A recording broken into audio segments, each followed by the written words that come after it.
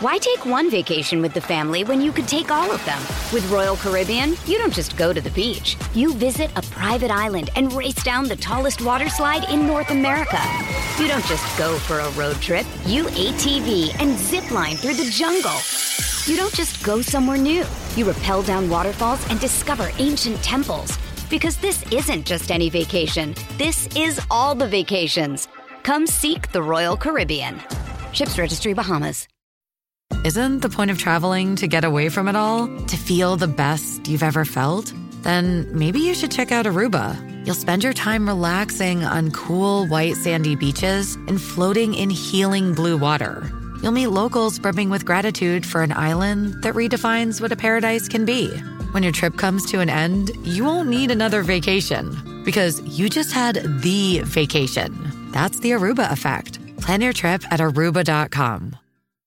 This is Optimal Living Daily, episode 1611, What It Feels Like to Always Travel, by Tynan of Tynan.com.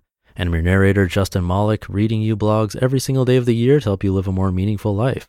This show covers self-help or personal development, productivity, motivation, inspiration, and a lot more. And I'll keep this intro short, so let's get right to today's post as we optimize your life.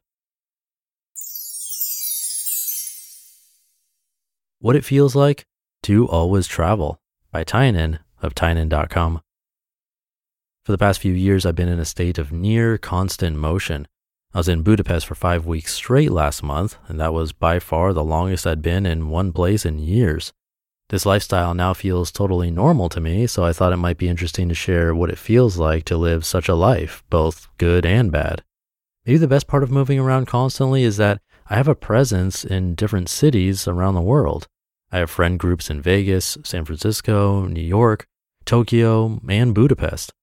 In any of these places, I can land and immediately feel at home, navigating by memory, calling up friends, going to favorite restaurants, etc. Because I go to all of these places with relative frequency, I'm generally never gone for too long. So although I don't get to see all my friends every week like I'd like to, I generally see them every 1 to 3 months, longer for Tokyo.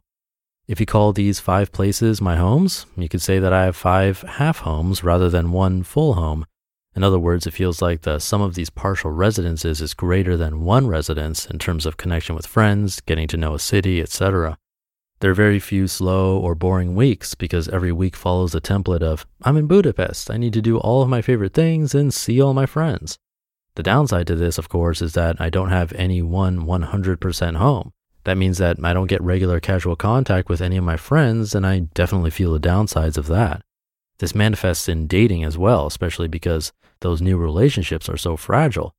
Often I'll have a great first date, leave for a month or two, and return to find she's dating someone else or the momentum has slowed.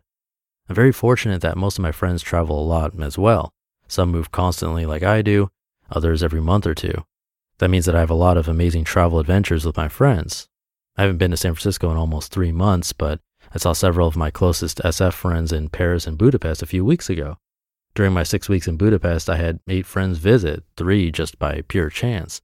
While I definitely miss out on a certain depth in relationships afforded by living in constant proximity, I gain depth from sharing unique experiences around the world with them. I feel a much greater connectedness to the rest of the world. In a visceral sense, I understand the European experience, Japanese experience, New Yorker experience, etc. Even spending time in the island connects me to a more rural and self-sufficient lifestyle. Again, I obviously don't get 100% immersion and understanding in any of those, but I do get a lot. I believe that it is incredibly valuable to have experiences others don't have, and that one of the best ways to get that is not by having experiences others don't have, but to have combinations of them that others don't have. I like having a unique perspective to share, and I like it when others have the same.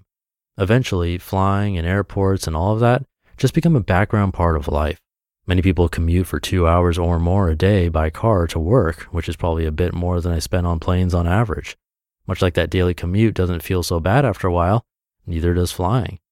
I actually love flying at this point because I've adapted to it. I'm flying as I write this, in fact. It's a good time to work, to think, or to look out the window at the world and marvel. You also learn a lot of tricks and get a lot of the perks that make flying more pleasant. I spend time in airport lounges eating free meals and getting work done. can skip various immigration lines in several different countries, and get upgraded seats on some airlines. I know what the best restaurants are at a bunch of airports and how to easily get to the city from many of them. So while traveling can seem like a big hassle and a little bit intimidating, once it's part of your average week, it becomes second nature and very pleasant. The barrier to take new trips becomes very low because there's an internal assumption that I'll be traveling to somewhere anyway. So if a friend says, hey, a bunch of us are going to be in Tokyo next month, I'm likely to pop over too. Once I woke up and saw that I could get free concert tickets in Vegas, so I booked a flight and went there for 24 hours. This is made much easier by frequent flyer miles, which tend to be a comparatively excellent value for last-minute bookings. When you travel a lot and play the credit card game, you have hundreds of thousands of points with which to make plans. Sometimes I forget about major international trips and remember, oh yeah, I'm going to Hong Kong tomorrow. Seasons blur together and it becomes hard to remember what season it is or when something happened. With no natural cycles, you can't think in terms of last summer, or at least I can't. I never know when anything happened and I'm often off by 6 to 12 months on my guesses. Switching time zones becomes very easy. I don't know if all of my strategies work or if my brain has just given up on keeping a constant cycle, but I've been through North America, Europe, and Japan within the same week many times and instantly adapted to the local time. Work is harder when you travel. There are some benefits like distraction-free plane time, but the switching costs of going to new places definitely take their toll. I'm currently experimenting with more permanent worldwide home bases to combat this, but the jury is out so far. On the other hand, it does force you to develop good work habits because you need to be productive in a variety of environments. Last, the world feels like a much smaller and more cohesive place. With constant exposure to all sorts of different cultures, you appreciate the differences, but also recognize the similarities. Even across adversarial lines drawn by politicians, Russia, China, you find that the people disregard those artificial divisions and are generally just interested in connecting on a human level. Being a constant traveler confers all sorts of benefits that I don't think you can get any other way, but it comes with its costs as well. Whether it's right for you or even for me is up for debate. If you haven't given it a try, maybe this post will bring you a little clarity on whether or not it's a lifestyle you ought to explore. You just listened to the post titled, What It Feels Like to Always Travel by Tynan of Tynan.com. We've heard from a lot of amazing people on this podcast, but if you're like me, you want to go deeper. So where can you go to learn from the most remarkable people? That's Masterclass.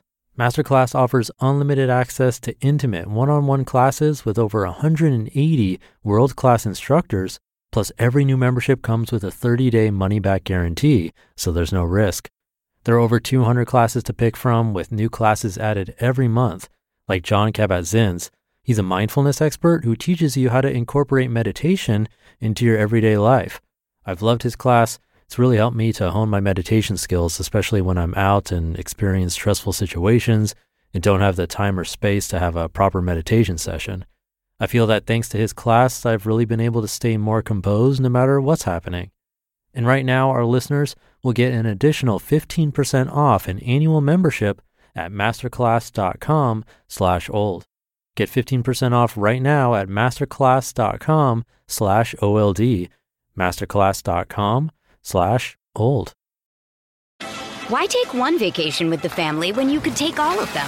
With Royal Caribbean, you don't just go to the beach. You visit a private island and race down the tallest water slide in North America. You don't just go for a road trip. You ATV and zip line through the jungle. You don't just go somewhere new. You rappel down waterfalls and discover ancient temples. Because this isn't just any vacation. This is all the vacations. Come seek the Royal Caribbean. Ships Registry, Bahamas. The timing of this one is a bit strange considering what the world is going through, but a good time for reflection, I think.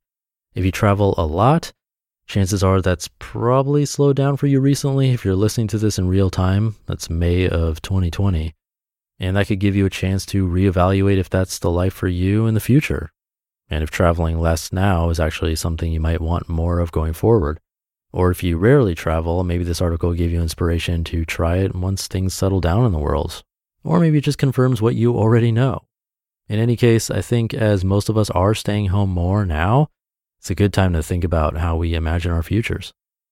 But I'll leave it there for today. Have a great day, great weekend if you're listening in real time, And I'll see you tomorrow as usual, where your optimal life awaits.